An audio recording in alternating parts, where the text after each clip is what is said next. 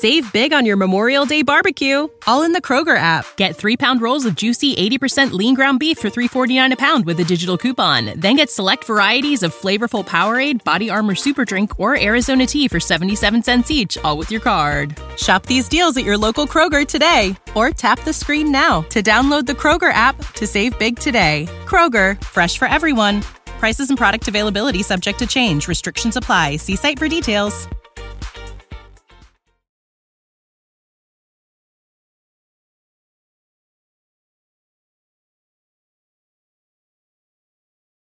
It's The List and your boy with Jimmy Van and Sean Ross Sapp.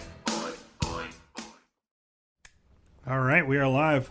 What's up, you guys? Sean Ross Sapp, managing editor at Fightful.com, FightfulWrestling.com. It is a big week for us here at Fightful.com. Of course, we have all our standard shows, but this Saturday, 5 a.m., Super Showdown. And then that night, UFC 229. And in honor of that, so to speak, we'll have some MMA guests talking pro wrestling today. Jimmy, what's going on? You stoked for the McGregor fight? I am. Yeah, very stoked. And I think you and I are both picking Conor to win, right? Yeah, and it's taking all the attention from everybody, but it's a damn good card.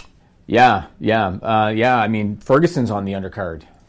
Yeah, so that's pretty strong. But I'm looking forward to that fight a lot. I actually want to tell you something before. I don't want to turn this to an MMA podcast, but a girl that works for me named Nicola, who we've had on here before. She's from Ireland, of course, and so she's a massive Conor McGregor fan. I ran into her on the street this morning, and she actually told me that friends and family that she has back in Ireland, they're not as excited for this fight as they were Conor McGregor's previous fights. Really? Why? She said they're still excited, but she said it's not at the same level because when he did the New York thing where he threw the dolly at the bus, that was frowned upon in Ireland. Oh, I would imagine so. It was psycho. Yeah, and so she said that has kind of diminished him a little bit. I caught a podcast with Brendan Schaub, who some people might know. He's a former MMA fighter, and he does podcasts. He was predicting it's not going to do 2 million buys, which is what the UFC's predicting, because he thinks that Conor McGregor's stock is taking a hit too. So we'll see what happens. Wait. He is predicting it to do 2 million? No, less than, because UFC says it's going to do at least 2. Well, I mean, my God, that would still be the MMA record. Oh yeah, it would. But the thing is they're almost talking like it's a done deal. Yeah. And Brendan Schaub was like, no. He's like, I don't think it will. So. Well, I mean, a lot of things that Brendan Schaub don't end up being done deals. He's one of those people that are weirdly connected. Like some of the stuff he ends up saying is true, some of it isn't. But shout outs to him for offering to pay for Ray Borg's kids' medical bills. Oh, he did. That's cool. Nice of him. That's cool. Yeah. So before we get to the list of Jimmy Van here, and I need to make a point of every week saying why we call this the list of your boy, because I've had like 3 different people send me messages saying, why the hell do you call it the list of your boy? Because they're new listeners. So I'm going to try every week to show it. So this is my blatant ripoff of Chris Jericho's gimmick with the list of Jimmy Van right there. Before we get to that, so all these masks that I got, Sean, most of them, it's obvious who they are when you see them, right? Like the one of Stone Cold is clearly Stone Cold and really well done, and I've got a bunch of others that you're going to see, and they're really well done. This particular one this week is Michael one Cera of from Superbad. That's pretty good, actually. That's a good guess. It's one of the most dog shit in terms of production wrestling masks that I think I've ever seen. Michael Cera is a good guess. That is, I'm going to give you a guess, and maybe people in our live chat will figure it out because I can't see the live chat. That is a WWE Hall of Famer. Is that Bret Hart? No, but that's also not a terrible guess. But it's not Bret Hart. Do you want to take one more guess? Yeah, I do. Whoo, boy. Road Warrior Hawk. You would have been better off saying Mae Young, I think. Yeah. That is Rowdy Roddy Piper. No, that's horrible. Yeah. That's horrible. When was his hair ever that long? Oh, it was back when he first came back in '89. Was it? His hair was long, yeah. Oh my God, that is terrible. It's really bad. It's really bad. And I bought it in a like a bundle with a bunch of other ones. And I think I had Stone Cold on here a couple weeks ago, didn't I? Dude, people in our live chat all guessed Piper. Are you kidding? All of them. Really? Like 5 or 6 people in a row. Piper. It's Roddy Piper. No shit. No way, man. So obviously when I ordered it, I knew I was getting a Roddy Piper mask. So when I opened up the box and looked at it, I was like, what the fuck is that? Yeah. Like, it's a really poorly done Roddy Piper mask. And you'll see some of the future ones that I have that are like so well done and they look just like the person. Yeah. This one, they were taking a day off on that one. Oh, yeah. They were writing it in. Imagine how many of those there are out in the world. I don't know, and I think it's only been produced because it's like an official WWE one. It was only produced, I think, within the last 5 years. Oh. It's really bad. But anyway, that's the mask this week. So I want to start off by talking about, I'm just going to do this as like a little aside because it's funny, and Nigel's going to find it funny. Graham Williams, who's one of our regular viewers, he sent me this on Twitter.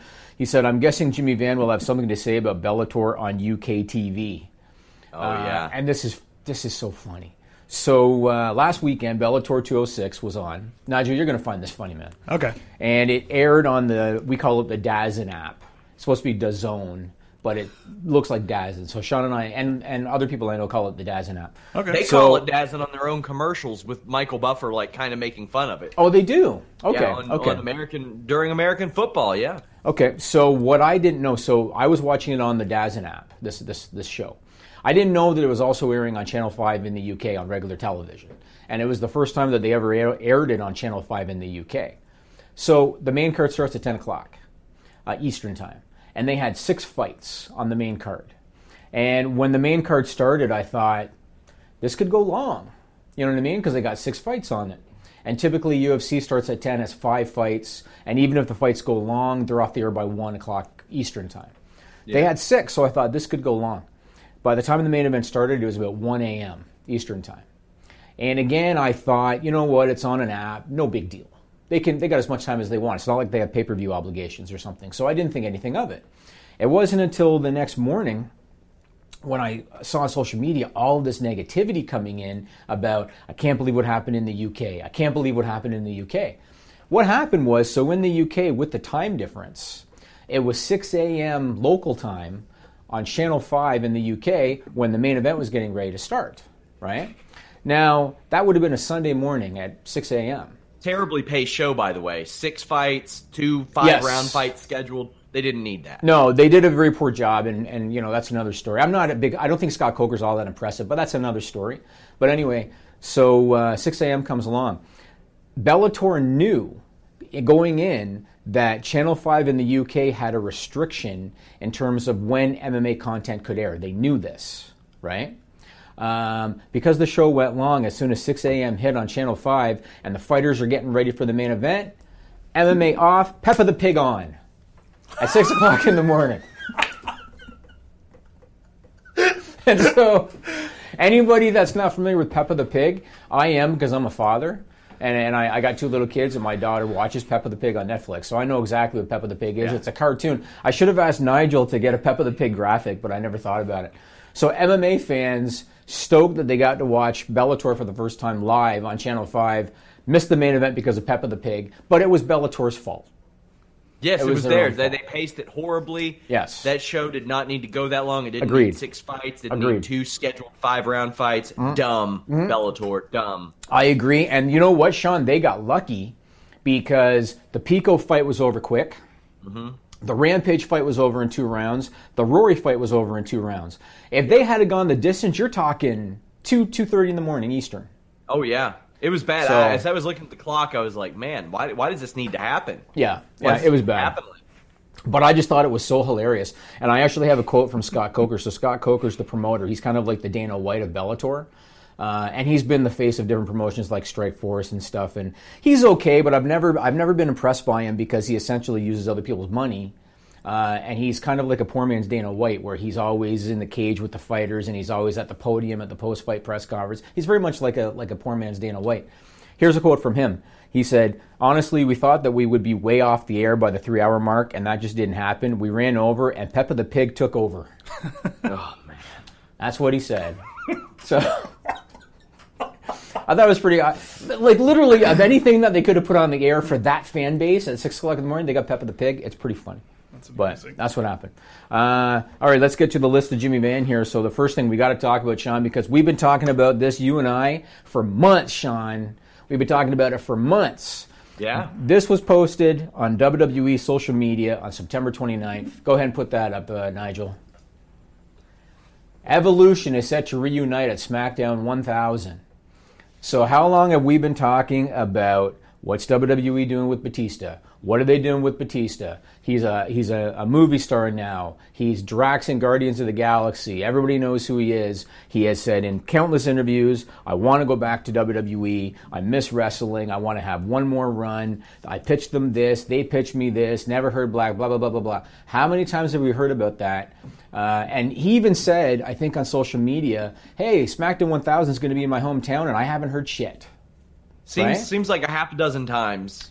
Probably a good half a dozen times. They finally got their shit together. And I saw your, I think it was your post-SmackDown podcast when you mentioned about how I had suggested maybe they don't want to deal with them because of that WrestleMania press conference. And I think that there's validity in that. But at the same time, man, being who he is, let me tell you this, and I might have told you this before too. I've had sales jobs in the past where I had a boss and I was a performer as a sales guy. Mm-hmm. And admittedly, I was a bit of a headache for my boss. And one time, one of my bosses... What's that?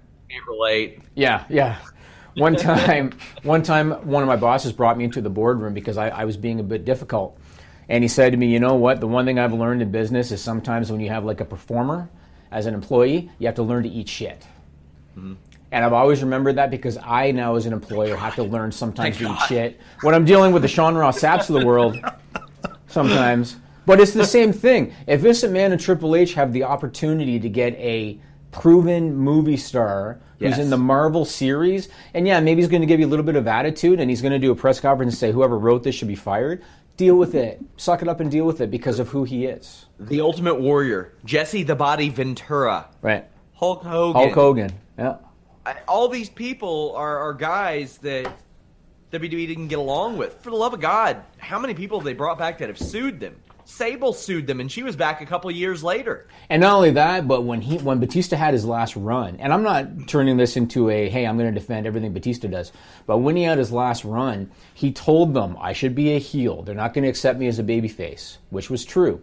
And they promised him a one-on-one match at WrestleMania, and they turned it into a triple threat because they couldn't stifle Daniel Bryan's popularity. And so they made it a triple threat. Everything that he was promised, they more or less reneged on. And so if anything, Batista should be the one that says, the hell with this company. But he didn't. He kept putting them over and saying, I want to come back. So yeah, and the thing with the triple threat match, I think that he knew that was the best decision because I'm pretty sure that CM Punk even said in that podcast with Colt Cabana that Dave Batista sat on his couch and said, what are they doing? Right. With Daniel Bryan. So he knew that, and I think he knows that whatever's best for wrestling as a whole is probably best for him as well. I mean, he put Ryan over clean with a submission. Yeah, and I don't think he has any problem with that, especially at his age and what his career path is now. I don't think so either, and I think that he's going to be, with all due respect to Hunter and to Ric Flair and to Randy Orton, he's going to get the pop. Yeah, because most wrestling fans this day and age, as we've talked about, they're in the know. Even though WWE wants to pretend that they're still idiots from like the mid-'80s, they're in the know, they're on the internet, they know what's going on. They know that Batista has very publicly said, I want to come back, and I'm getting shit on. And he is going to get, and it's in his hometown too. Well, I said last night, maybe he's not old enough. He's only 49.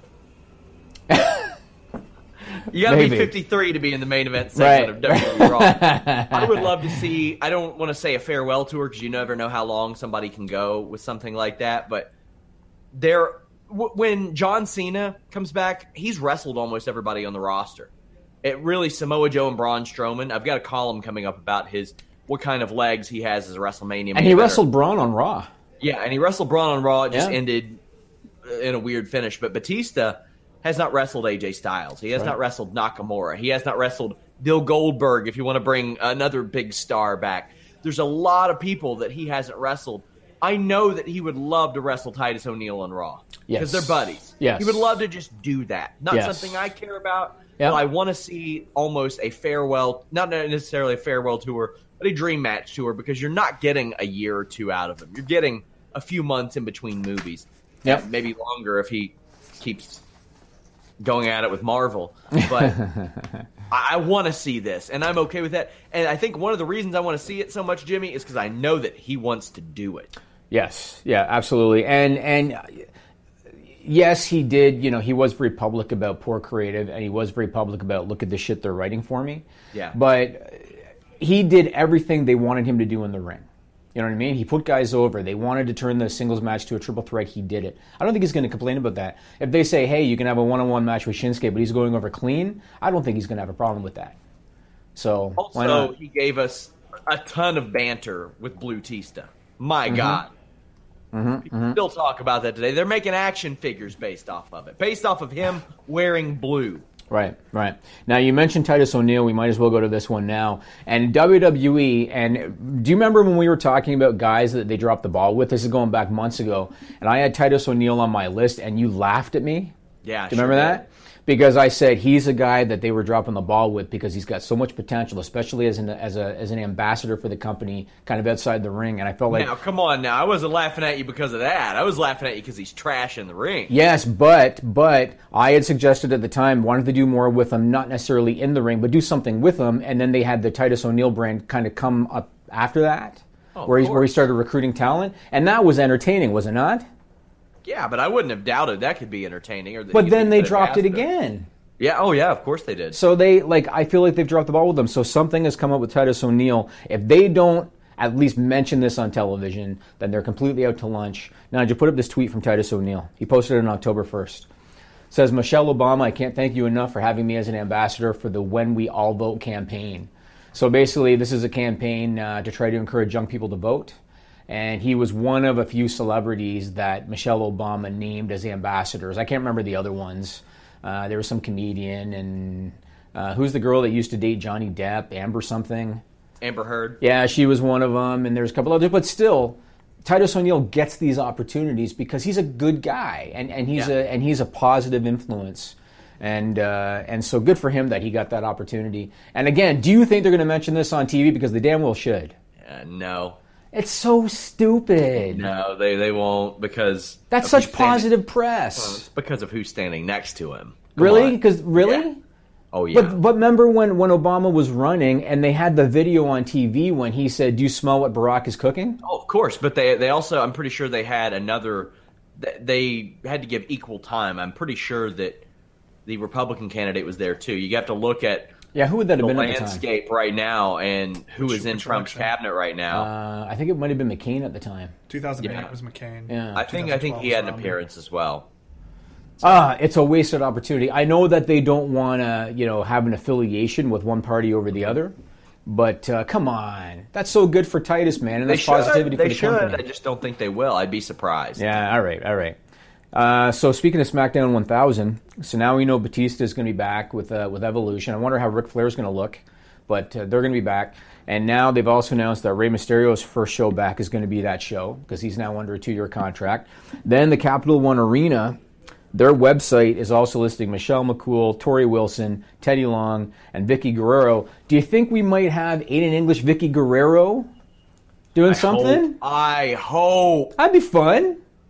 I don't know how many people are plugged into the fact that he's married to Eddie and Vicky's daughter. I think a lot of wrestling fans on the internet, I think a lot of them know. Some, but I mean, there are a lot of people who are surprised when we mention that. Really? I mean, they never mention it on TV. No, they haven't mentioned it on TV. No. Well, they got to figure out what happened in Milwaukee first. If they wrap that up with a tidy little bow next week. So, apparently, from what I heard, and you might know more about this than I do, apparently during Mixed Match Challenge this week, when Rusev and Lana were in the ring, apparently Aiden English was commenting on Facebook. Did you hear about that? I didn't, but I'm going to look it up, and it might not have even been him. It might have been the ghost of John Candy who gained internet access at that point. And that's what I was wondering when I heard about it. I wondered if it was really Aiden English or if it was a spoof. There's a lot more to this, Jimmy. Oh, yeah? What was one of the last movies before John Candy passed away? Canadian Bacon was one. No, that's one. Cool Runnings? How about Cool Runnings? Yeah, Cool Runnings was out there. What are you suggesting? Kofi Kingston's involved in this thing? Is that your suggestion? I'm not saying. I'm just saying. Because we know of the New Day. We know what one has a history of these things publicly, Sean. Publicly. It's not Kofi Kingston. Well, So, who knows? we'll not talk about that. That's inappropriate.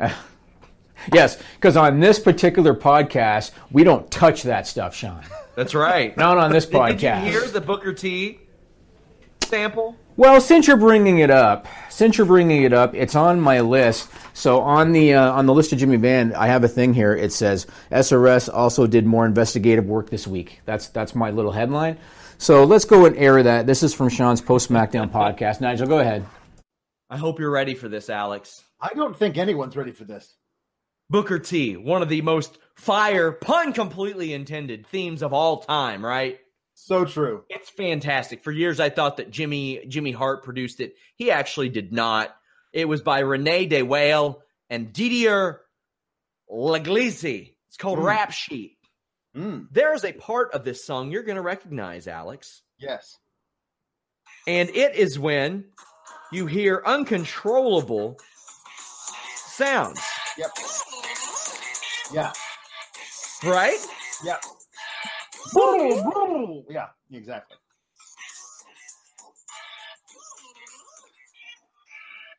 I did some deep diving, Alex.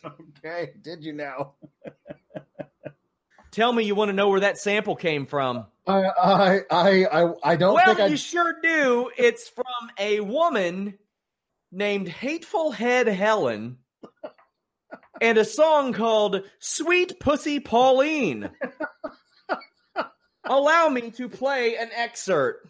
Fuckers coming up to you trying to waste your time, knowing that you're looking good, nice little ass back there. But you see, let me tell you something, girls. A lot of these motherfuckers see us walking by, they want to put their face in our asses and go, but they don't know how to ask.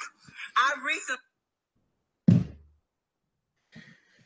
What is with these producers of wrestling music? I don't know. Corrupting the youth. Yeah. Our viewership. Yes. Yeah. Oh. But to be fair, that woman was trying to give a life lesson. Sure, she absolutely. said that men wanted to do that, Yes. but didn't know how to ask. True. And I think we can all... Okay, Sean. Now, on the one hand, kudos to you for once again finding just some shit that no one thinks to look up. Investigative journalist, maybe the last of my kind in professional wrestling. Last of your kind. Where did you find that? How did you know that was sampled? Did you get that on the internet somewhere? So I looked up the theme a while back because it is a good theme. Uh-huh. And I had heard somebody say Jimmy Hart didn't produce that. So I tried to find out who produced it. Where can I find more of their music? Because it's real good. And I came across a website called Who Sampled, and it tells you where samples from songs come from. And this sampled several songs, but then one called Sweet Pussy Pauline caught my eye. And I was like, all right, let's see what this is about. And it sends you to the very second of the sample. Right, I got it. Yeah, Wow. Hey, man. I'd like Visionary, Hateful Head Helen. Do you think Booker or Stevie Ray had any input? No, this was a song that existed before. Oh, it did, with the sound effects and everything? Yeah. Okay, all right. Okay. I'm Do you gonna think send it to Booker has Booker, any too. idea? You should send that to him. I'm going to send it to Booker. I actually talked to his podcast co-host this week because you know how have you seen where Ahmed Johnson and Booker T are kind of feuding on social media? No, I mean, I know that they're from the same area because he mentioned them in his book.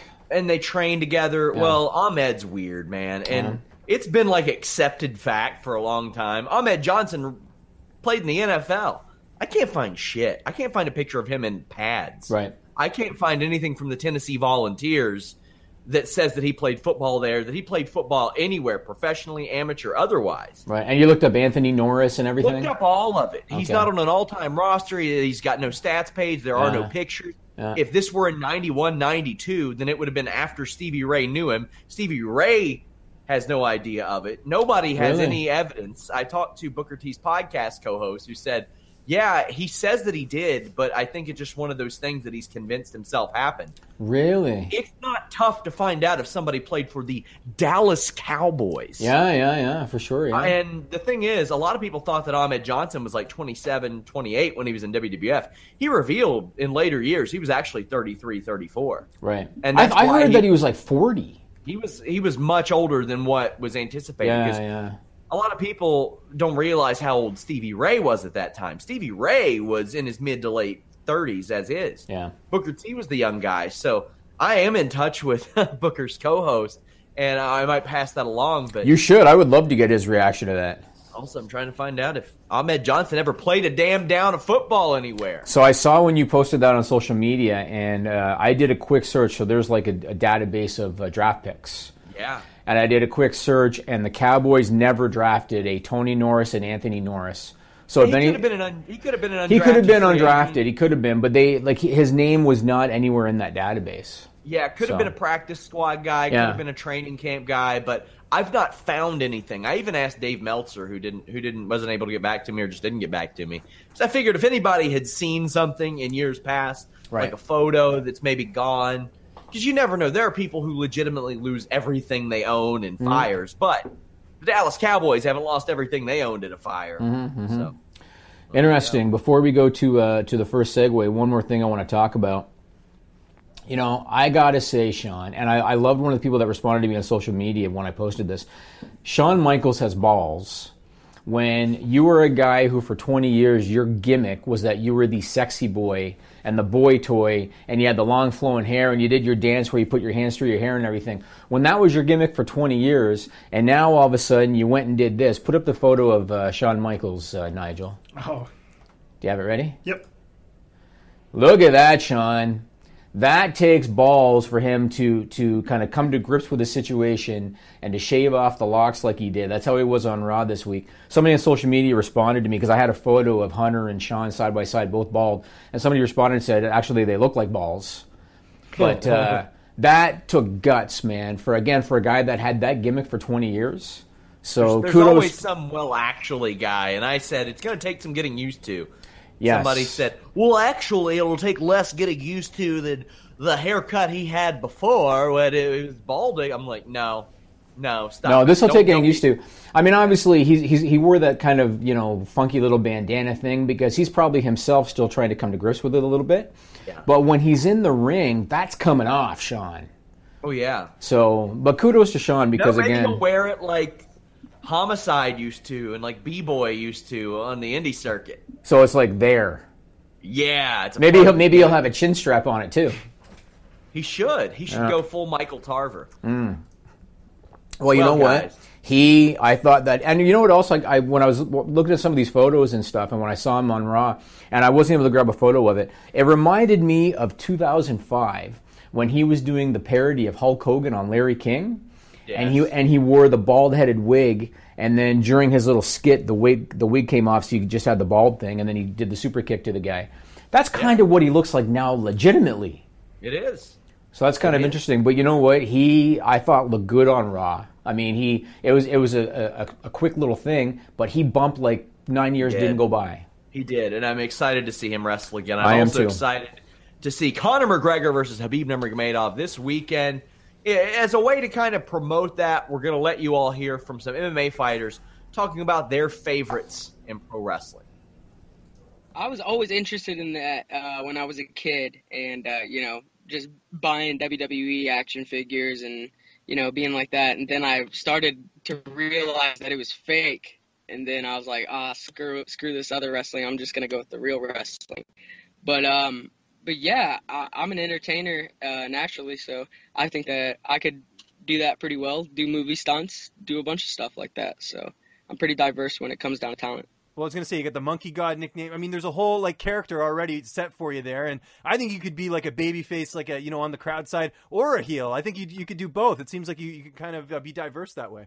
Yeah, I would really like to just get diverse when it comes down to fighting mixed with it. Because that. No, you never do it? Nah, I'm not going to, first of all, get on the mic. I'm not like that. Second of all those, all right, I know they set everything up and there's a storyline and do all that stuff, but the falls are real, so fuck the falls. I don't need to fall on my back 20 million times and fuck up my back.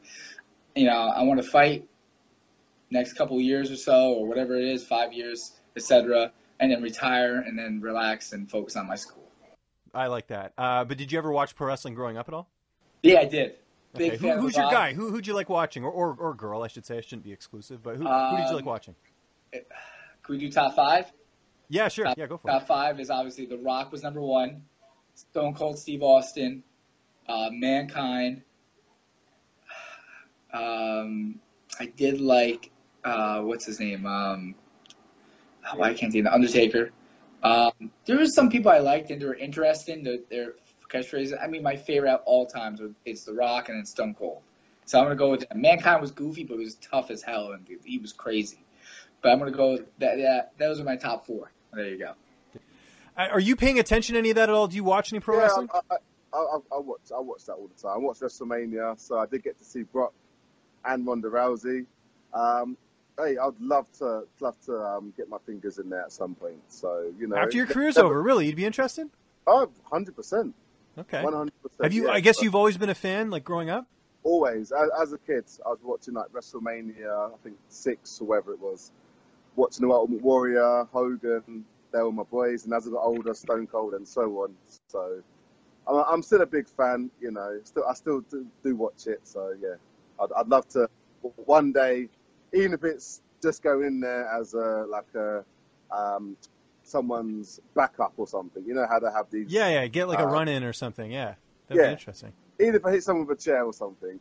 Yeah, I like that. What would be see you have the whole the Swarm, character and everything. Would you translate that into wrestling, or would you want to be a different character? No, I'd be the Swarm. Okay. I'd be the Swarm. That's how people would know me, and that's me, the Swarm. So, and I'd add it in. I'd add in a rear naked choke and then choke people out. Ankle lock. I've got wrestling moves ready, so okay. I'm just waiting for that call.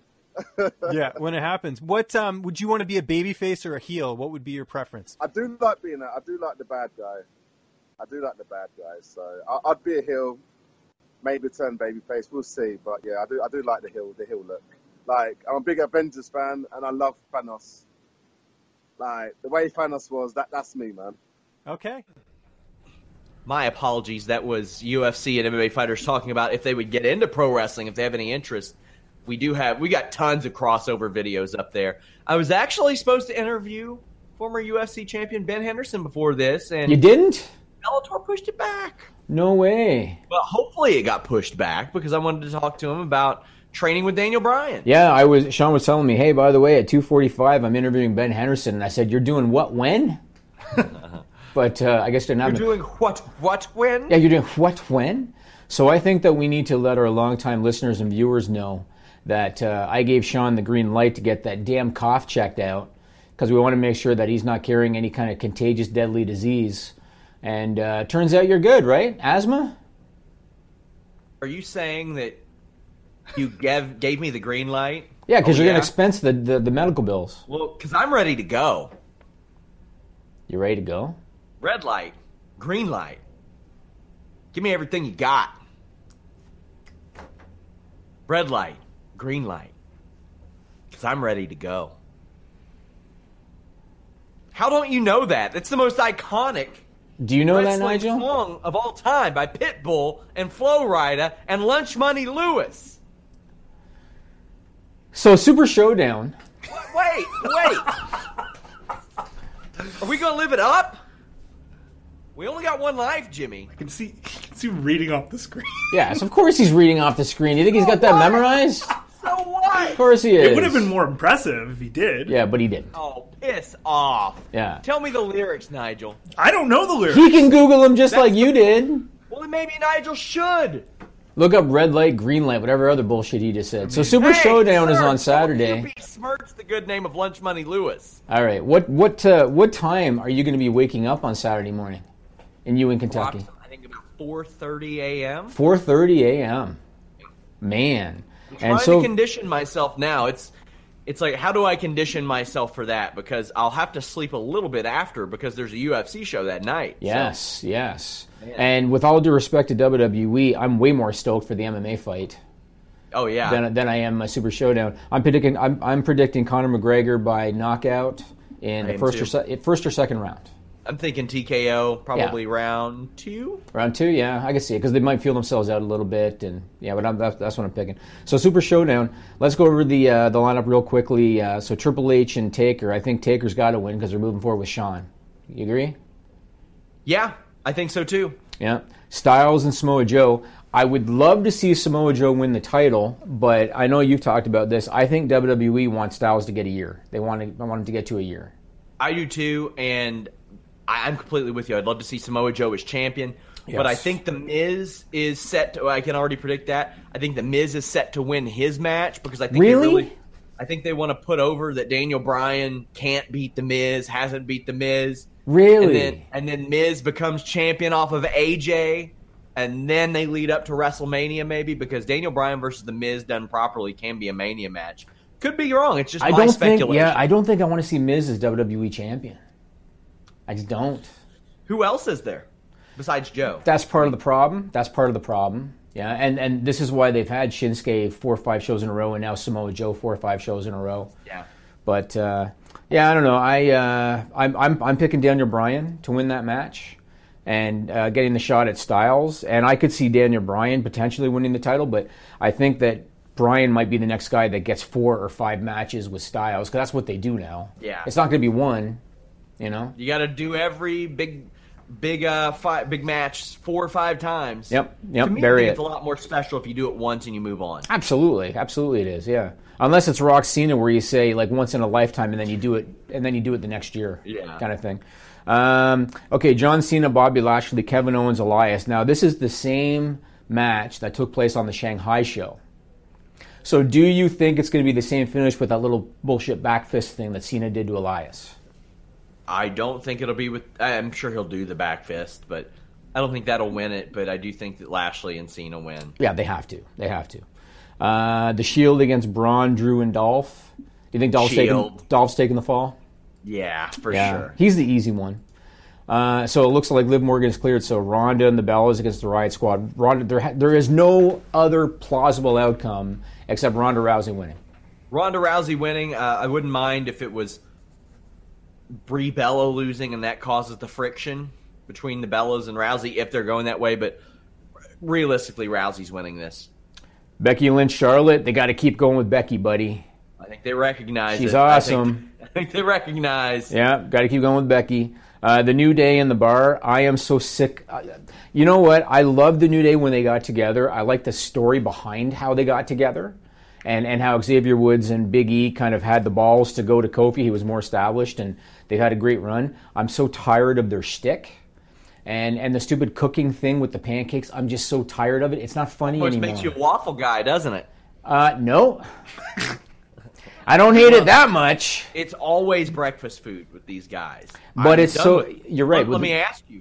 Do you think they're going to feud with Derek in the office over the rights to the Sandwich Club when they move on to lunch? Maybe. Is it going to happen? That's the natural progression. He's probably listening to this right now, so he could probably comment on it. I pick him to go over. He'd probably be more entertaining at this point because New Day is the same stuff over and over. Yeah. It's not funny anymore. Batter, whoop-de-doo. Yeah, I agree. It's not funny anymore, and they're trying too hard, I find now, to get a reaction. And like Kofi, when he pretends to be the white guy reporter, it's not funny anymore. It was funny like the first, second, third, fourth time they did it maybe. It's not funny anymore. And then my last question for you, do you think that the Iconics are actually going to get the win at home?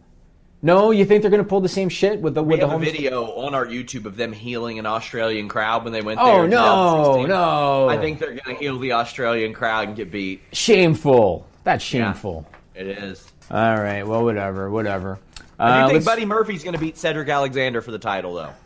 You think he's going to win? He's going to beat him for the title? I think he'll win there, yeah. I mean, to be honest with you, I find that 205 Live has lost so much shine. They don't get any mention on Raw hardly at all.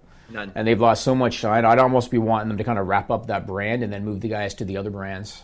But they've got it there as their counterculture deal. That's it. Right. People who want to see it can see it, and they've got all these guys under contract already.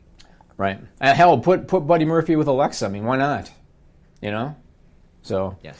So let's talk about Neville. So we had talked for a while about where is Neville, and no one's heard anything from Neville, and he can go wherever he wants now, and his WWE contract is done, and no one had heard anything. Well, he finally returned to wrestling this week. He made a surprise appearance at a Dragon Gate show. Nigel, you can put up this little video we have because there's no audio to this video. So this was the Dragon Gate show. The lights went out, as you can see. And then they're going to come back on in a minute.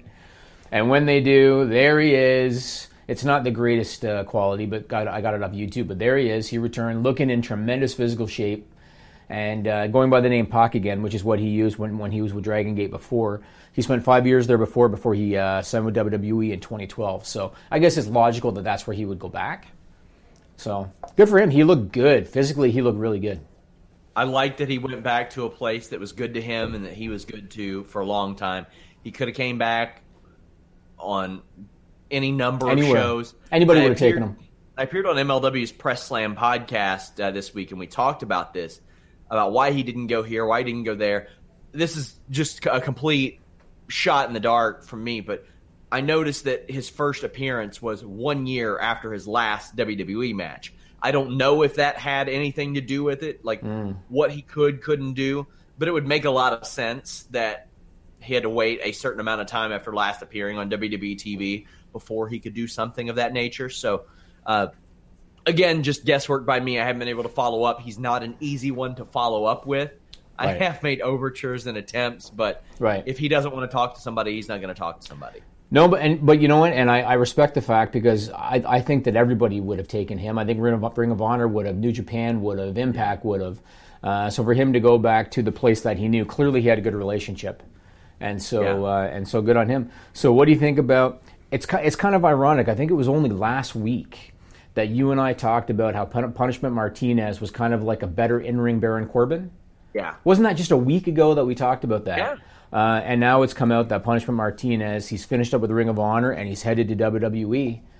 Very interesting, man. So now they're going to have their better in-ring Baron Corbin. We'll see what happens with that. And we're going to have an episode of Making a Finisher, which I have in the can with Mr. Martinez, that I'm sure WWE will be thrilled about. Awesome. You should hold that for his debut. I am. Very good. Very good. Sometimes I feel like hiring you was a good move. Sometimes. On rare occasions. Hey, sometimes I've got these things stockpiled, like the Raven one I put out recently, but I've had that in the can since like February. You just never know when some of these will end up playing out better. And I was like, when's a good time to run a Punishment Martinez Making a Finisher? Because I knew there would be a good time. I just, it's not yet, but it's out there. Hey, FightfulSelect.com tier 2 subscribers, $10 a month, will have that much earlier than everybody else.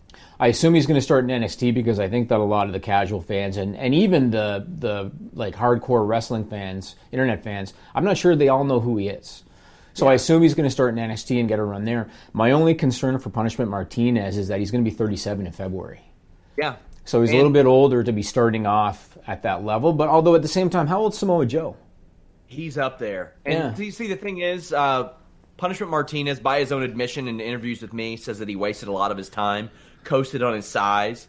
But since then, he has accepted a lot of responsibility. I mean, I can tell you there are some bros in NXT that are very excited about this move. Oh, yeah. And he's been responsible for helping some people learn the business and train. I mean, I kind of joked with Danny Cage, who runs the Monster Factory. I'm like, when are you and Blue Meanie getting signed? Because they're signing a lot of people from the Monster Factory, and they're churning out some good people. And Punishment Martinez, I like the way that they're looking at things now. Sure, he's going to be 37, but they can get a few years out of him. That's good. Mm-hmm. And look at R-Truth. R-Truth is 46. Yeah, now because 50-something. Why not get a few years on him? I mean, because of his size, he might start to have some issues with his knees and all that. Yeah, but I sent you the spot that he did where he can run and jump from inside of the ring. He does an Air Jordan, if you all are familiar with that move from ACH. Jumps onto the second rope, then does a somersault senton over the top rope to the outside. He can jump from inside the ring, over the turnbuckle, over the ring post, onto people. It's unbelievable. And he's like, what, 6'7"?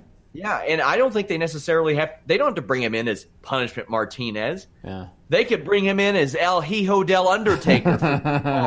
I mean, he's not like a giant name on the indie No, circuit. he's not. I mean, if it was me, I would bring him in as Punishment Martinez because enough people know who he is, but I suspect they won't. I mean, if they're going to call Chris Hero Cassius Ohno, and I think Chris Hero, it's probably arguable, was better known than Punishment Martinez when he came in. Yeah, that was a little bit before their new kind of deal, because by then they had referred to him as Cassius Ohno, but they could call him whatever they want. Well, we'll see. Let's go to Stupid People. This is a stupid song, it just goes on and on. You might find some meaning, but you would be wrong. All right, thanks to TrevorStrong.org for the usage of the song. And once a month, Sean, you know I like to do this, even though you say it feels like I do it every week. Once a month, I like to explain to people why do we have a stupid news segment in the middle of a wrestling podcast. This used to be called WWE's excessive usage of stupid nicknames. We would talk about how often do they say, okay, that's disrespectful, what you're doing. That's disrespectful. That could be Trevor Strong. That could be a reduction in salary right there. That could be a reduction in salary. I'm the only one working in my house. His next PayPal, he's going to say, why did I only get $125? And I'm going to say, well, that's because you were fined for disrespect. Okay. That's why. Anyway, this used to be called WWE's excessive usage of stupid nicknames. WWE did not change. We hoped they would. They didn't. We changed it into a Stupid People news segment. We've been doing it since. And it's going to continue because we like it. That's all there is to say about it. And guess what, Sean? I have for you this week not one, but two for the SRS file. You have even more stuff for me on FightfulSelect.com, the $10 tier, where you all can go after every episode of Listen Your Boy and get an extended edition of Stupid People. There you go. So this one was sent in by Alex Anderson and reported by the Times Free Press out of Chattanooga, Tennessee on September 26th. It's amazing that these people exist, Sean, because I do my due diligence on all these stories, and you'll notice sometimes on social media, I'll tell somebody, sorry, that's fake news, sorry, that's fake news. Say goodbye to your credit card rewards. Greedy corporate mega stores, led by Walmart and Target, are pushing for a law in Congress to take away your hard-earned cash back and travel points to line their pockets. The Durbin-Marshall credit card bill would enact harmful credit card routing mandates that would end credit card rewards as we know it. If you love your credit card rewards, tell your lawmakers, hands off my rewards. Tell them to oppose the Durbin-Marshall credit card bill. Yeah. The ones on here are real, and it's amazing that these people actually exist. So this first one, the athletic director of Saudi Daisy High School in Chattanooga, Tennessee, the guy's name is Jared Hensley. He was placed on administrative leave after his morning video address to students wasn't taken overly well. Here's why. We have a clip. Go ahead and put that up, Nigel. We need to make sure athletic shorts. And I know, boys, you're thinking, I don't understand why it's not fair. Athletic shorts go past your knees. I didn't make the rules. Well, I kind of did. But that's the rules. So that's just what we're going to stick to. And that doesn't mean that you can wear athletic shorts. So everybody who's going, well, I got a detention for athletic shorts, that's what you're going to get. And if you don't serve it, you're going to do a Saturday school. So just don't wear them. And if you really want someone to blame the girls. Because they pretty much ruin everything. They ruin the dress code. Ask Adam. Look at Eve. It's really all you really get to get to, okay? You can really go back to the beginning of time. So it'll be like that the rest of your life. Get used to it. Just keep your mouth shut. Suck it up. Follow the rules.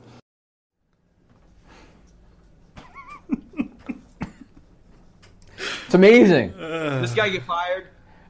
So according to and it's funny because when I first read this, I almost said according to Super Nintendo Chalmers, but according to Superintendent Brian Johnson, the situation is under investigation. And we just talked about this like a week ago. Why is it that they say under investigation when it's cut and dry? Because they got video.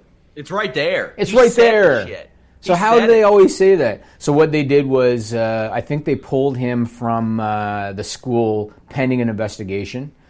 It's amazing. Always pending an investigation. He needs to be fired. He's stupid. It's pretty damn dumb. And it's funny because Nigel and I were chuckling because it was funny and really dumb what he was saying. But he's doing his student address. Yeah. You think no one's going to complain about that? He has no business being anywhere near educating humans. It's pretty bad. Yeah, it's pretty bad. So this next one, this one is SRS file number 1, Sean. Hot dog. And is reported by News 4 Oklahoma on September 26. Okay, so there's a 25-year-old woman. Her name is Melissa Lenz. And she was near the Oklahoma City University campus. And she really needed to go to the bathroom, Sean. Uh-oh. And so what she did was, she did something and she got arrested. Any idea what she did that got her arrested? She took a shit in public. You're close. Ooh. You're close. So what she did was she broke into a frat house.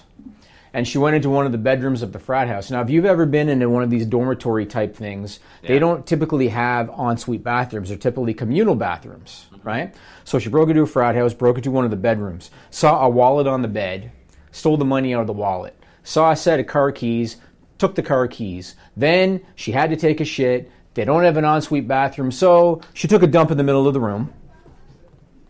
Yep. One of the fraternity. Do we have a picture of this woman? I didn't take it. I could have. We had her mugshot, but I didn't. Like that looks like. Look up Melissa Lenz, Lenz. One of the fraternity brothers walked in on her while she was doing her business, so she took off. He called the police. She got arrested. Good for her. I mean, she's 25. I'm 25. going to assume. Oh, she's on drugs. I can tell. But was she on drugs? Because they didn't say anything about that at all. She looks like she's on drugs. She's oh, really? On drugs. Okay, they didn't mention that. Or at the very least, she was on drugs when she got that haircut. But or whoever gave her that haircut was on drugs. One or the others. There are drugs involved. So first off, she's 25. I'm assuming, based on the fact that she looks like she's on drugs, she wasn't in school. So this frat house maybe it wasn't on campus. Probably it can't be. They don't have frat houses on campus. Like I don't know. All the stories. That's her mugshot. Yeah. Okay, okay. That's rough, man. So normally if the story says, because normally the story will say intoxicated or something, and then most of the time, unless it's a really outlandish story, I won't include it because they were under the influence. They didn't mention in that story that she was under the influence. Yeah, well, they found a plastic bag that smelled of fecal matter, I see. Yes. Oh, man. Oh. I don't think she planned for her life to be this way. I don't think this was... It's not what she had intended for herself. I wonder... Because, I wonder these things. Did she plan on burglarizing before? I think she needed to take a shit, and then she saw the wallet on the bed. And it's like, there you go. But if it's a frat house, they've got a bathroom there. Yeah, but like I said, they're usually communal. I used to live in a dorm in college, and it was a communal. So she probably broke into a bedroom, and there is no bathroom in the bedroom. So yeah, but I mean, there are a lot of these frat houses are just houses. They're just houses. Yeah, but they don't have ensuite bathrooms, though. She had enough time to plan a burglary, but not to find a bathroom. True. I think is the punchline that's of that very story. True. Yeah, that's very true. I mean, my college obviously isn't as big as, what is this, Oklahoma City? Probably not. But I mean, all the frat houses there were just regular-ass houses that they converted into frat houses. It wasn't like... Are you talking Ewing, Kentucky? Ewing, Kentucky has State University. The college of Phil Simms, former NFL Super Bowl MVP. How about Kenneth Fareed, NBA player? Do they have that on the sign when you're entering the town? Welcome to the home of Phil Simms. Does it say that up there? How about Andy Douglas or Chase Stevens of the Naturals? I can't remember which one. That's the claim to fame of your area is former pro wrestler Chase Stevens? Also, the city in which, Nigel, you'll know this name, Kim Davis. That sounds super familiar. She's the one that denies marriage licenses to gay folks. Yes, that's it. Now it's all starting to come together and make sense, Sean. I covered that story live. Knowing you the way we know you. Yeah. This last one, this is SRS file number 2 this week, and this was sent in by Courtney Summers. It was reported by Vice.com on October 2nd, and I wouldn't normally do this, but Courtney actually asked me. She said, can I get a birthday shout-out? I'm turning 30 on Friday. So happy birthday. Friday, October 5th is her 30th birthday. So that's who else also turned 30 this week? Yes, Bernard on my team did. Mr. Bernard turned 30. Yeah, that's true. How do you know that? You're skewing a little bit older. Bernard is a friend now, Jimmy. It's not just when it's convenient, like you treat Bernard. I guess once he's expensed enough dinners every time you visit, you guys would be friends. That's a good point. But I'm a little surprised you going with all these older folks. Me and Greg in our mid-20s. That's understandable. Yes, yeah, mid-20s. You're going to treat them like WWE, right? Once the Divas hit 30, they're gone. So according to the October edition of Retinal Cases and Brief Reports, this is a medical journal called Retinal Cases and Brief Reports. A 31-year-old man from New York sought medical attention for red-tinted vision.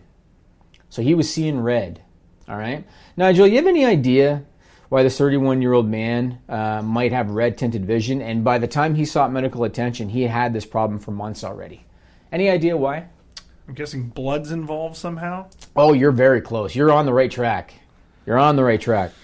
So what happened was he had bought sildenafil citrate over the internet. That is the active ingredient in male enhancement brands like Viagra. And he bought liquid form of this thing. So he bought a bottle of this sildenafil citrate. He was overdosing on it. He was drinking it straight from the bottle, Nigel. Whoa. Straight from the bottle. It's like the Simpsons episode when Kenny Griffin Jr., the baseball player, Sean, he had the brain, and he was drinking it from the bottle. Yeah. Basically the same thing. And it turned out that the eye damage is permanent. So he's going to continue having red-tinted vision. Now, as you would expect, Pfizer, which is the maker of Viagra, they were quick to jump on this story, as you can imagine. And they were quick to let Vice.com know that Viagra had nothing to do with this. They were not involved with this. It was a generic brand that he bought on the internet. And a spokesman for Pfizer said, it's important to note that no regulatory body has approved liquid sildenafil citrate to treat erectile dysfunction. Well, let's just say this. If you want to just circumvent that entire process, avoid that trouble,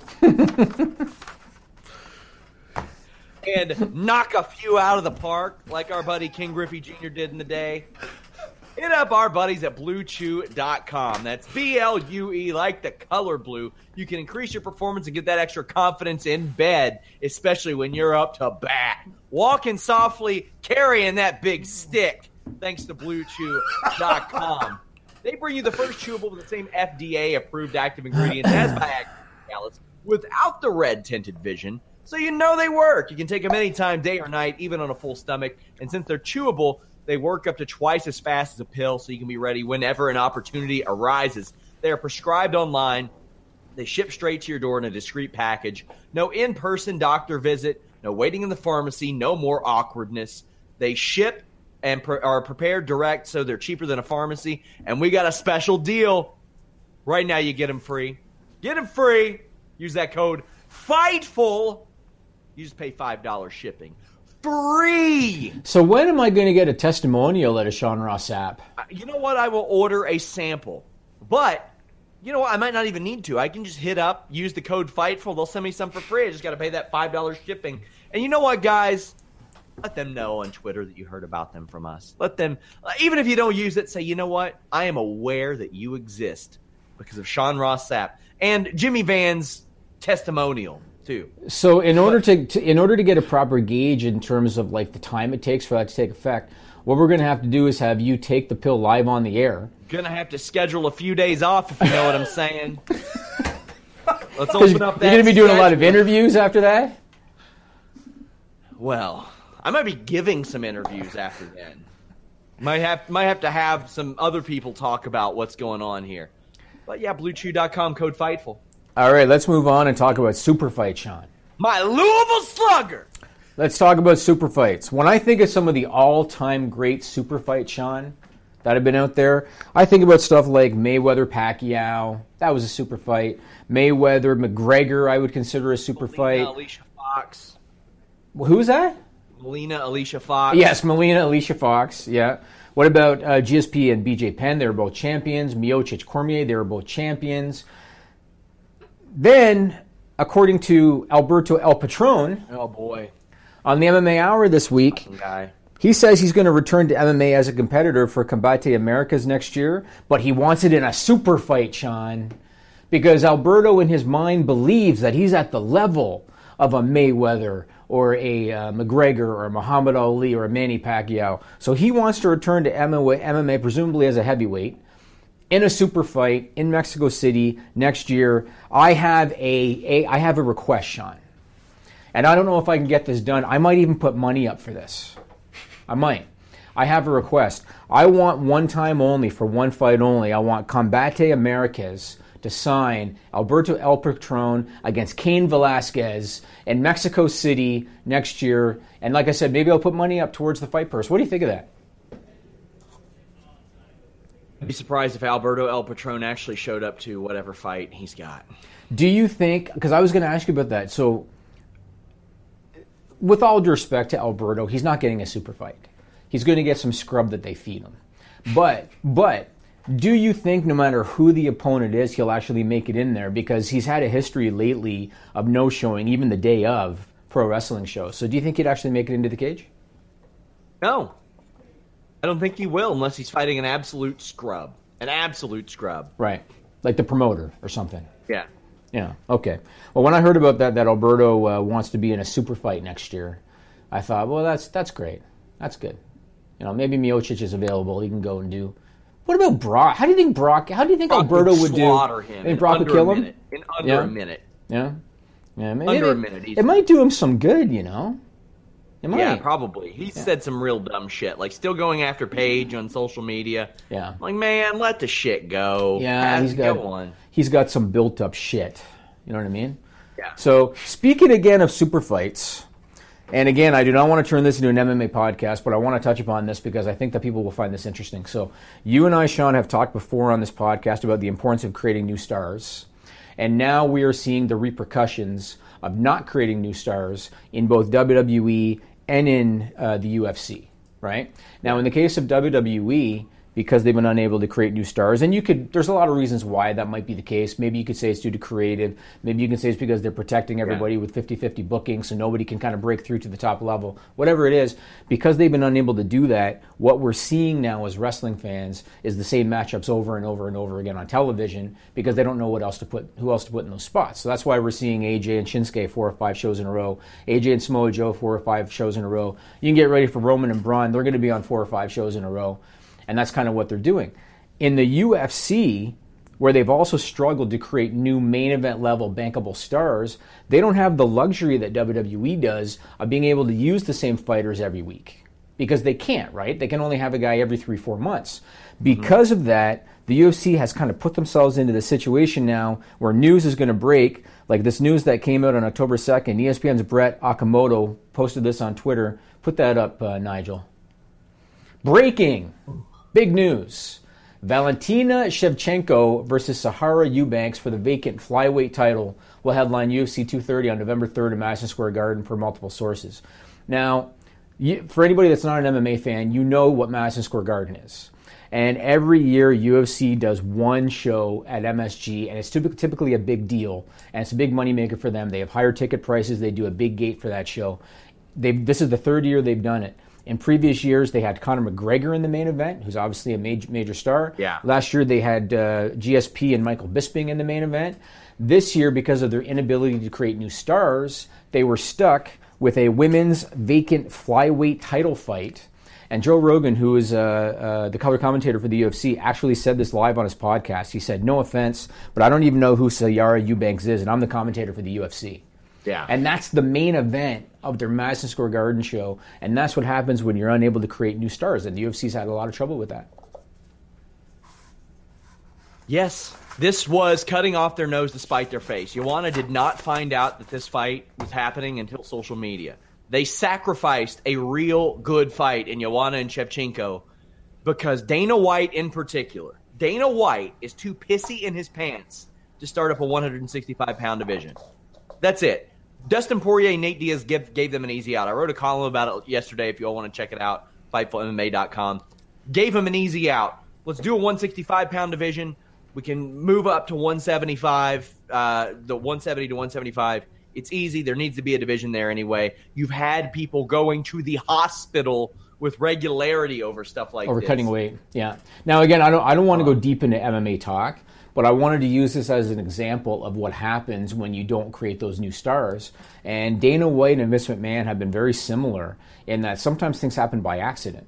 And when you look at Conor McGregor, and everybody knows who Conor McGregor is, whether you're an MMA fan or not, Conor McGregor is not really a result of the UFC machine. Conor McGregor is successful in spite of the UFC machine, because they didn't get behind Conor McGregor until he kind of created his own persona, and he took elements from Ric Flair and whatnot, created his own persona, and that's how he became successful. And now they're in the spot where they're taking an unknown women's flyweight contender and putting her in the main event at the mecca of combat sports and pro wrestling. It's unheard of, but that's what's happening. I want to move. It's just such a dumb move. It's really bad. It's not going to draw shit. Tone deaf move. Let me ask you a question, Nigel. Sure. And I know you're not an MMA fan or anything. Let's say, so for a show like this, so this is taking place in a month, this show, at Madison Square Garden. Yeah. That means that people from out of town have long bought their tickets and they've booked their flights and their hotel, right? Imagine if you spend a couple $1,000 on a flight and a hotel to go to the show, and then you find out like 3 weeks, whatever it is in advance, that the main event is going to feature, with all due respect to these fighters, I don't want to shit on them, but the main event is going to feature a completely unknown female flyweight challenging for the flyweight title, which draws nothing for the UFC. How would you, who would spend a couple grand on trans and hotel, feel about that if that's what you were told? I mean, ripped off is the only word that comes to mind. Of course. Dana White said, oh, well, we've always had a title fight headline. Okay, so make it the 165-pound title. There are very few fights you can put on and leave people, like, there are very few fights you can add to a show and make them less excited about the show than before it existed.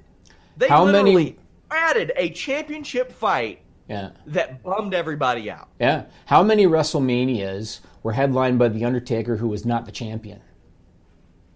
Lots. I mean, even then, it's like... You don't need to have a championship fight in your main event. You don't have to have a title fight, but man, Poirier and Diaz gave them a real easy out. Yeah, and that, I mean, because of Diaz, it would have been a decent fight. I still don't know if I consider that a main event level fight for MSG, but at least Diaz is a decent... With Diaz and a title on the line, that convinces me, just because Diaz is a pretty big draw. So let's talk about this ongoing situation with Liv Morgan, Brie Bella, and Daniel Bryan. So Daniel Bryan this week posted a really long message on Twitter, basically talking about how proud he is of his wife for dealing with what she's dealing with. So there's been a lot of social media attacks ever since she accidentally hurt Liv Morgan on Raw last week. And Brie's been getting shit on pretty good. Bryan tried to defend it by saying, I have injured guys in the ring before, and I didn't get the kind of backlash that Brie Bella did. And so I wanted to touch upon this. So things are different now compared to, say, 2009. The examples that Bryan gave, one was 2009 with Nigel McGuinness, one was 2012 with Randy Orton. Things are very different now in terms of internet trolling than they were in 2009 and 2012. And so that's number one. Number two, most wrestling fans, and this is, I don't mean any disrespect, because I have a lot of respect for wrestlers and for what they go through and the schedules and everything. Most wrestling fans do not look at Brie Bella as a wrestler. Yeah, they look at her as being a reality TV personality who happens to be married to a wrestler and who got her notoriety through wrestling after she was a model kind of thing. They don't look at her as a Daniel Bryan style wrestler. And again, I'm not defending the internet troll, Sean. I'm not defending the people that shit on Brie because they shouldn't. Yeah. But it's apples and oranges for Bryan to kind of try to draw that comparison. And then she gets some creepy stuff, I'm sure. I'm sure she did, and she didn't deserve it because it was an accident. She didn't mean to do it, but it's just not a fair comparison. And then the other thing is the examples that Bryan gave. There was a 3-year gap between them, between 2009 and 2012. Brie weekly since she came back. Whether it was the running knee at Zelina Vega, whether it was the suicide dive where she almost broke her own neck, now the S-kicks with Liv Morgan. It's been a weekly thing with Brie. Now, I'm not shitting on Brie Bella, and we talked about it last week, and I told you it was an accident. She didn't mean to do it. But the fact of the matter is she's going to hurt somebody or herself because she's too rusty and she's too reckless and she should not be in the ring. And it's not a shot at her. I'm not saying, Brie Bella, fuck you. I'm just saying she shouldn't be in the ring when she's unsafe and she's going to hurt somebody or hurt herself. I think that's where you draw the line. You don't need to target both of the Bellas. I mean, Nikki is just fine in the ring. I enjoy her work. You don't need to make personal attacks. Ultimately, you are a public figure, so you have to expect some of that. Jimmy, you and I get real weird shit on social media. So that the only difference is I don't respond to it like you do. Oh, man, I'm so sensitive. I had to throw that in, Nigel. Wow, look how sensitive he is. Oh, wow. I mean, he's doing it right now, Nigel. You see that? You're making a He's talking proving it point. right now. You're making a talking point all the time and I keep on into doing it. Jimmy, if I sent you a quarter of the shit that I got, I you know. would change your fucking tone. I know. What And you know, Bella actually, gets. let me say this real quick, because this is kind of in line. So, you know, The Undertaker did that interview with Ed Young, that preacher. Yeah. And you and I were talking about it the other day. Taker talked about, I mean, The Undertaker in terms of wrestling, he's definitely upper tier in terms of of course. legendary popular figures, right? He even said in that interview, he said, yeah, I'll have guys that you'll see them pull out their phones and they're too afraid to approach me, so they'll like take my picture without me kind of knowing kind of thing. Yeah. He said, because Taker is a very even-keeled kind of guy, and he's a realist kind of guy. He said, imagine a pop star or a movie star. Because he said that's a whole other level. If I'm dealing with this stuff as The Undertaker, imagine those guys. And this is a similar She's a lot more thing. accessible than him, too. She's got social media everywhere. Like, No, if but- you want to but- see some gross shit, go Yeah. look at social media comments on any And also Bella because she's Instagram. female, Sean. Yeah, that Because happens, too. they're just, look what Melissa deals with sometimes. And Melissa's like new to this stuff. I posted pictures of me and her on Instagram and had to say to people, quit being a fucking creep. Right. People that I know. Right.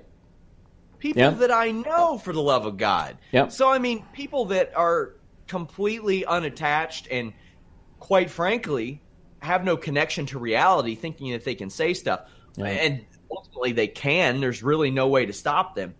It gets real weird, man. And based on the stuff that I just see on social media, they see it a billion times. So that I understand. But if you're trying to draw some comparison and say that she is not a danger, she is a danger. Yes, she is. She is a hazard. And And you know what? Brian's going to defend his wife, and good on him because he should. He should. But he's a wrestling veteran, and he knows that she's rusty, and he knows that she's been reckless in the ring. But he's not going to say that, but he knows it.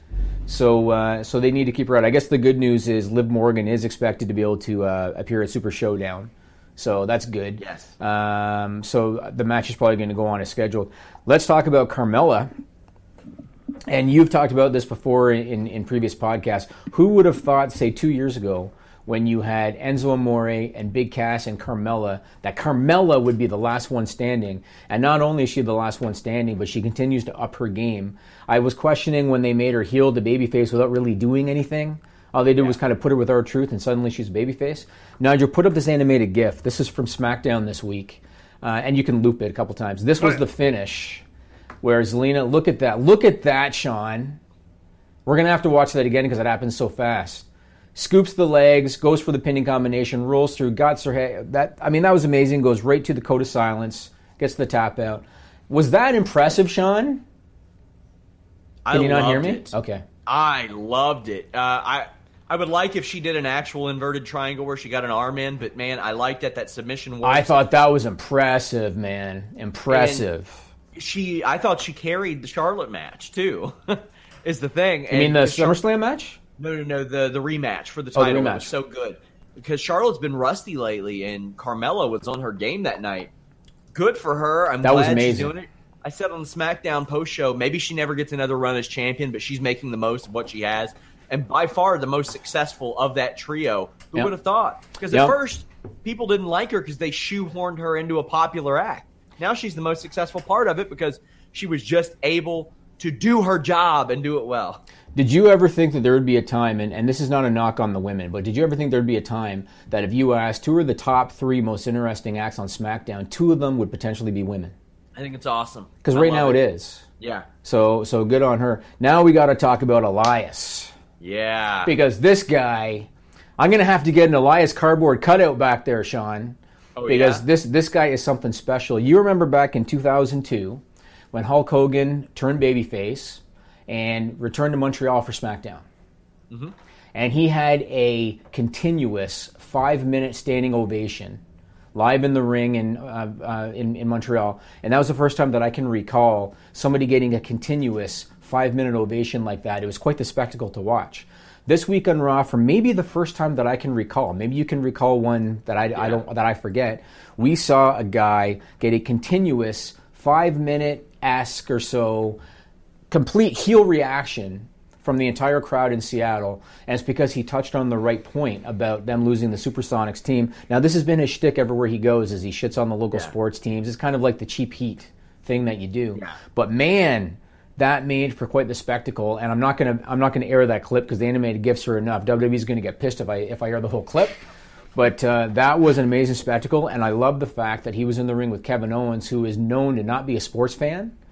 And so when Elias made the comment about Oklahoma City and everything, Kevin Owens is sitting there next to him, not having a clue what the hell he's talking about. Hearing this whole crowd go apeshit for 5 minutes, and both of them had trouble keeping in their smile because they were loving it. They were loving it, and it was quite the moment. Elias is just something special. Yes, and he is. I really hope that he just, because what they've used him for up until now is they kind of build him up against lower card guys, but then when he's in there with Lashley or with Cena, he's the cannon fodder for those guys, and I don't want to see him go in that direction because that guy is a star. He is something special. Yes, and the thing is, right now he's one of those few guys that's stuck in that doesn't need a title territory. Yes. But man, it'd be nice if he did, especially if people aren't defending them. Nakamura doesn't have a real program. Seth Rollins for the Intercontinental title doesn't have a real program. Not only that, you got Baron Corbin coming on Raw saying, you don't get to defend your championship for months. Weird stuff. This was really special, and great. I talked to some people backstage at WWE this week, and they said there was a lot of joking, like next time they'll be prepared for this because they didn't understand, they didn't know that it was going to be like this. Of course, they expected a cheap reaction, but it was amazing. A nice round of applause when they came back through the curtain, I was told. And, oh, really? And next time they'll be prepared, is what I was told. I thought it was a lot of fun to watch, and you think back to years past when WWE used to pull the trigger on surprise title changes.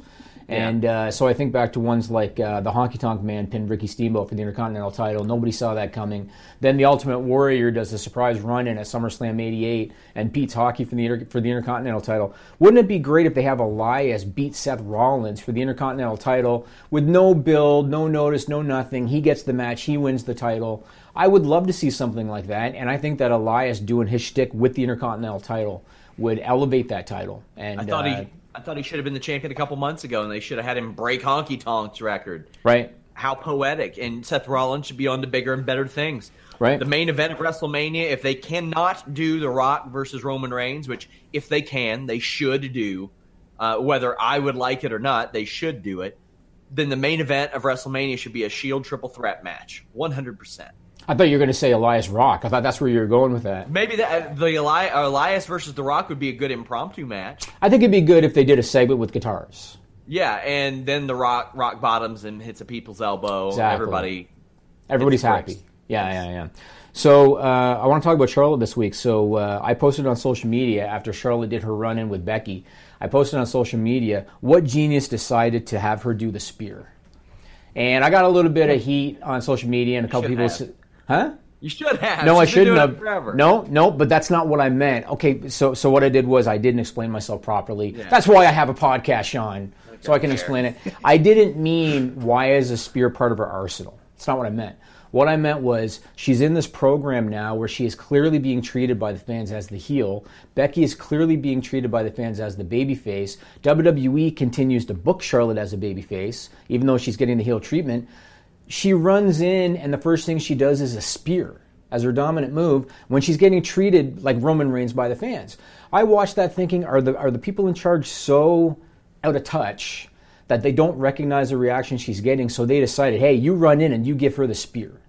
I thought that was nonsensical, and I thought it was lunacy that they would do that. Now, if WWE is thinking Charlotte's going to get a heel run, if that's what they're thinking, then cool. If she's going to get a heel run, it's fine. But if they're going to stick with the babyface run with Charlotte, having her do a spear when she's already getting the Roman Reigns reaction is absolute lunacy, and that's what I meant. I agree with that. I do agree with that, but it has been a part of her arsenal. If I were her, I would remove it from my arsenal. Absolutely. Either way, just because that's Roman Reigns' move. Yes. And I am of that, not necessarily old school belief, but hey, maybe don't do somebody else's finish on that same show. But again, you think somebody would recognize, given her reaction, that because the fans, they see the spear, they think Roman Reigns, right? They would love. I think WWE they wanted Charlotte to get cheered, but it's not like Roman Reigns. I still have people that surprisingly say, can't believe you think WWE cares if Reigns gets cheered. Yeah, they want him to get 100% unanimous cheers. That's why they put the Shield back together. That's why they turned Braun Strowman heel. That's why they went really hard with Brock Lesnar not caring about WWE. They want Roman Reigns cheered. With Charlotte, I don't necessarily think that's the case now. Maybe it is. But the fact that Becky Lynch isn't coming out and crapping on the crowd every week leads me to believe that they don't necessarily want to go that route. You've completely talked over any opportunity to segue into our second clip that I've had. I got so much content, Sean. Well, let's skip the damn second clip. If these people want to see pro wrestler or MMA fighters talking about going into pro wrestling, they can head over to youtube.com/Fightful or FightfulMMA.com. Click that exclusives tab because every damn day we've got some interviews up there. What else you got on the list? So I can't believe that we're still talking about the NWA in 2018. Yeah. But they're continuing. A post show. Are you doing a post show? I'm going to do a post show after NWA 70th. So is it going to be, so I know that it's going to be airing live on the Fight app. Is it going to be on traditional pay-per-view as well or just the Fight app? I would be surprised. I believe it's just the Fight app. The Fight app. I'm talking about sending John Morehouse there, but I don't know what the media availability is going to be there. Right. I thought you were thinking about driving up. I was, but then I saw them kind of saying to other people, well, buying a ticket's the most guaranteed way to get it. No offense, I'm not above buying a ticket, but... The media told you that? The PR person told you that? No. They don't have a PR person. Oh. I just want to make it clear that I saw a media member asking about interview time and covering it and all that stuff, and they were told buying a ticket is the most surefire way because of limited space in the asylum. Oh. No offense, I'm not above buying a ticket. I don't want to put that out there like I am, but I would be covering this as media, and that's just the bottom line. If I go to a wrestling event that I'm not performing on, I'm covering it as media. Mm-hmm. Bottom line, I'm not there doing. I enjoy wrestling, but I'm there to do work. Bottom line, it's just how it is. So it's on October 21st in Nashville. They already announced Cody versus Aldis for the NWA title, and now they've announced 2 more title matches, which is going to be interesting. So the first one is going to feature 8 wrestlers. First, they're going to do 2 4-way elimination matches. The winner of those 2 matches are going to go one-on-one, and the winner is going to win the NWA national title. And they've announced that the 8 wrestlers. I'm going to admit, I don't know all of these guys, Sean. Colt Cabana, Scorpio Sky, Mike Perro, Jay Bradley, Sam Shaw, Ricky Starks, Willie Mack, and the kid that I talked about just a few weeks ago, Sammy Guevara. They're going to be the 8 guys in the match. I'm not too familiar with Sam Shaw or Ricky Starks. Sam Shaw was in TNA for a while. He is the voice of 10 Pounds of Gold. Oh, actually. Really? He does the voice for 10 Pounds of Gold. He's an artist. He played essentially a serial killer in Impact Wrestling where he was obsessed with Christy Hemme. He's pretty decent. Not familiar with Ricky Starks. Mike Perro is in MLW. He is very, very good. I like him. Willie Mack is good. A great addition to this. Colt Cabana, of course, everybody knows who that is. Mm-hmm. Sammy Guevara. And Scorpio Sky as well, yeah. Sammy Guevara was a guy on our new Russo Reveals series on FightfulSelect.com. Tier 2 gets you 2 clips, about 3 to 5 minutes each of me and Vince Russo talking. But Vince put him over big as a guy that he saw breaking out in Era Lucha. Right. I like the national tournament. I had somebody say, wish they would do all singles matches instead. And I'm like, you know what? I don't need 8 or 9 singles matches on this show. I agree. I think it's cool the way it is. And then they're also going to be doing the NWA women's title. Jazz is the champion. I think people remember her from WWE. And they've been producing videos to put her over, kind of reminiscent of the Tim Storm videos. Yeah. Where they're showing her in her day job. She's a sheriff in Lafayette. And so they were showing those videos. I think it's cool. She's like late 40s, Sean. Yeah, doesn't wrestle anymore. Just doesn't wrestle anymore. Just happened to win the title when she did. Which was when? About a year or 2 ago, I think. But she is going to defend it, right? Yes, she is going to defend it. And it's funny because I posted I didn't realize this was their plan, but I posted, man, I think they could do the same thing that they did with Tim Storm with Jazz a couple weeks ago. Right. And I was told, stay tuned, and here they are doing it. I was told that they filmed some stuff over WrestleMania weekend. Cool. I'm excited about that, even if it's just to get Jazz, the title off of Jazz, whatever. Which is probably, yeah. But I will say that Jazz, in a recent interview, gave me one of the best headlines ever. I think it was an interview with Lillian Garcia or Women's Pro Wrestling Weekly. The title was Jazz, I'm not going out like no bitch.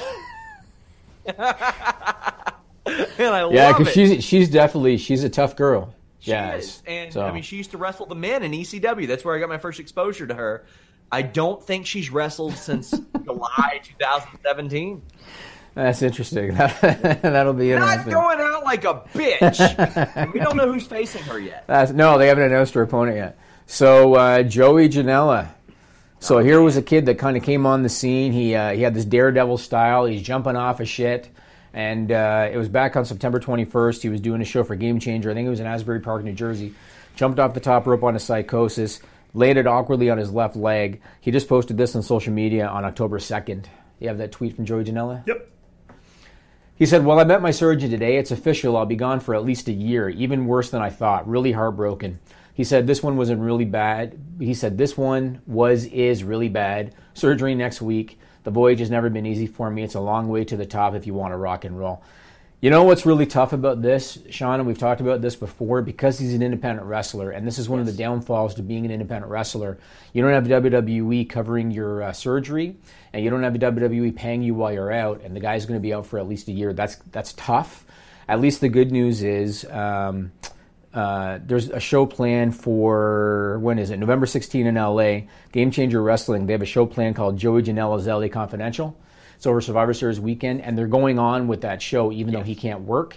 So at least he still, has stuff that he can do. WWE had to strip him of their title, and they're going to crown a new champion at the Evolve show October 28 in Florida. But that's tough. Over a year of lost independent wrestler income. That's a hit, man. That's unfortunate. Yeah, so a few things on that. A lot of respect to Game Changer Wrestling for moving forward with that, because Joey Janela showed an incredible amount of loyalty to them when Flow Slam tried to get him to run those shows without them. Right. He said, piss off, mate, and spoke about it very clearly. I'm hoping that I'm not questioning the seriousness of the injury. I'm hoping it's that the length is a work. Oh, you think that might be the case? I'm hoping. Yeah. I'm not thinking, I'm not speculating. I'm hoping that's the case. Because he would get a godlike reaction WrestleMania weekend or next SummerSlam weekend at one of his own shows if he were to do that. I hit him up via DM, and I was like, hey, if there's anything you need to promote, push while you're out, let me know, because I know that that's a tough situation for him in any way that I can help out in that regard to be fine, because he is essentially a promoter. I hit him up, and I'm like, hey, do you want to promote this show that you have going on? And each time I've hit him up, he said, yeah, but haven't heard back from him yet. So I hope he can make a good living outside of everything, and I hope he's well taken care of, because he is something very different about independent wrestling that I like. Yep, for sure. Now, last but not least, you told me, I think yesterday or maybe the day before, about how, I think it might have been the post-New Japan show, you said Cody Rhodes played the media like a fiddle. Yeah. And I wanted to ask you, what did you mean by that? Like, what? Because I haven't heard anything about it. He's very smart. What did he do? He's the media darling. He would point out somebody and say, who do you work for? And then he would say, you're very animated. And then he would take a question from somebody and then bring them up in front of everybody, and they would sit there with him through the whole time.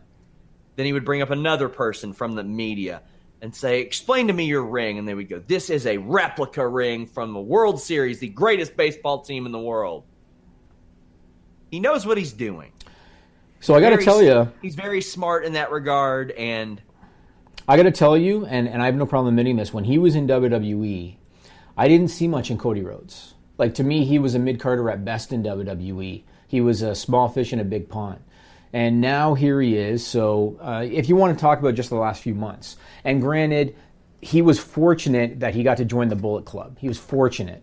Because if not for the fact that he had the deal with New Japan and Ring of Honor and joined the Bullet Club, he probably wouldn't be where he is.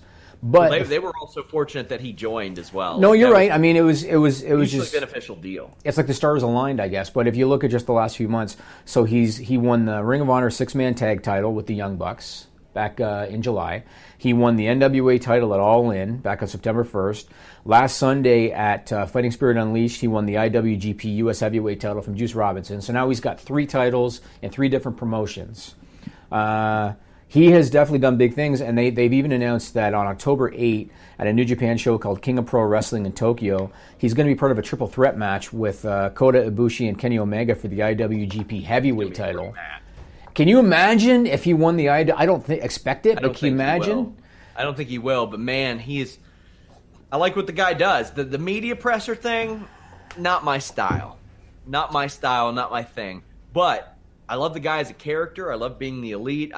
He's really smart. He's had a hell of a run. He's had a hell of a run. So far ahead of the game that it's unbelievable. I can't properly express that. Also, a funny story from our buddies at Pro Wrestling Unlimited who were there. They sent us all our videos and did a lot of great coverage at Fighting Spirit Unleashed.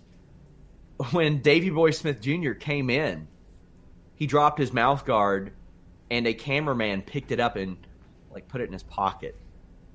And the people had to be like, "Where's his fucking mouth guard?" And it wasn't until then that they're like, "Oh, well, here it is. Here it is." Man, if you're going to a show like this, have some respect. Like, I know that I do some crazy stuff on these shows, some wild stuff. But, I mean, that's all in good fun. If you're going to a show like that, there's nothing wrong with getting some cutesy, fun, different content. I'm completely cool with that. But, my God, man, have some respect. Here's what I don't understand. What did they think they were going to do with Harry Smith's mouth guard? They can put it on eBay. Maybe they're going to, like, clone him. Are people going to buy that shit? They're going to get DNA off of it. Get another. I hate that they call him Davey Boy Smith Jr., but whatever. So they're going to get another. I don't understand. I just don't get it. I don't get it. Well, that's why, did you hear that Matt Riddle lost one of his flip-flops? Yeah, they got it back, though. Oh, they got it back. Okay. They got it back, though. A lot more respectful there. But, yeah, I mean, that's just a personal thing. That's one of the reasons why if I go somewhere to take in wrestling, I'm going as media. I'm going to treat it as media. It's a job. And I know a lot of those people that were there don't do this as a full-time job, and that's okay. But, man, you're there as media. Treat it with respect and treat it like be a professional, man. Especially stealing a damn mouth guard. Yeah, that's odd. Makes no sense. Anyway, that's all I got for you this week, man. I actually have more stuff. But it was a packed week, underrated week. A lot of stuff. We're out of time. So, well, guys, this weekend, don't forget Super Showdown. I will be there. I have everybody telling me to drink Monster. I'm not drinking Monster at 5 in the morning. Then I won't be able to sleep after the damn show. And you don't drink coffee either. I don't drink coffee. I drink tea. I drink Monster Rehab. How about this? Our boy John Baez. I want to give him some credit. He is one of our champion level tier subscribers. I did an ECW review with him for Select. I think I posted it on Facebook because he has me on there. I was like, I would love to have Pepsi in bottles, and nowhere around here sells them. Nowhere. What? Nowhere around here sells it in glass bottles. Oh, glass bottles. Glass bottles. Okay. The dude hooked me up with 2 6-packs of Pepsi from New York. Really? Sent them my way. In glass bottles. Big shout out to him, and I'm going to take some to my grandma who loved Pepsi in glass bottles. Can't get it around here. You can get it maybe at a Mexican restaurant, but it's a little bit of a different formula. But yeah, big thanks for that. Jimmy, why are you laughing? The guy who looks at me in Toronto and says, "Yeah, of course they have sweet tea here." Where do you think you are? And it tasted it's like got a little bit of a brewed. different formula, Nigel. This tea tasted like it was brewed out of Super Kello's ass crack. I would rather paper cut the corners of my mouth than drink Toronto sweet tea. The only bad thing about the city, Jimmy. Didn't you only try it from like one restaurant in Midtown Toronto? From multiple. Even in Niagara Falls, I tried it. And then the thing is, I learned you had to say iced sweet tea, because if you say tea, they're bringing you out hot tea. A mug of piping hot tea. Yeah. I think maybe the one at fault is you, because you just don't know good taste. Yeah, right. I know enough to tell you that San Antonio is the second worst city in America after Portsmouth, Ohio. And that's the note that we will end on. I mean, there's a reason why Kawhi Leonard is smiling in Toronto and was miserable in San Antonio. Yeah, but he's probably going to be one and done in Toronto, I think. Maybe. But you didn't see DeMar DeRozan doing backflips when he got sent to San Antonio. He was actually really pissed off. Of course he was. Yeah, he was. San Antonio. Join us for Super Showdown in our post show. Join us for UFC 229. We are out.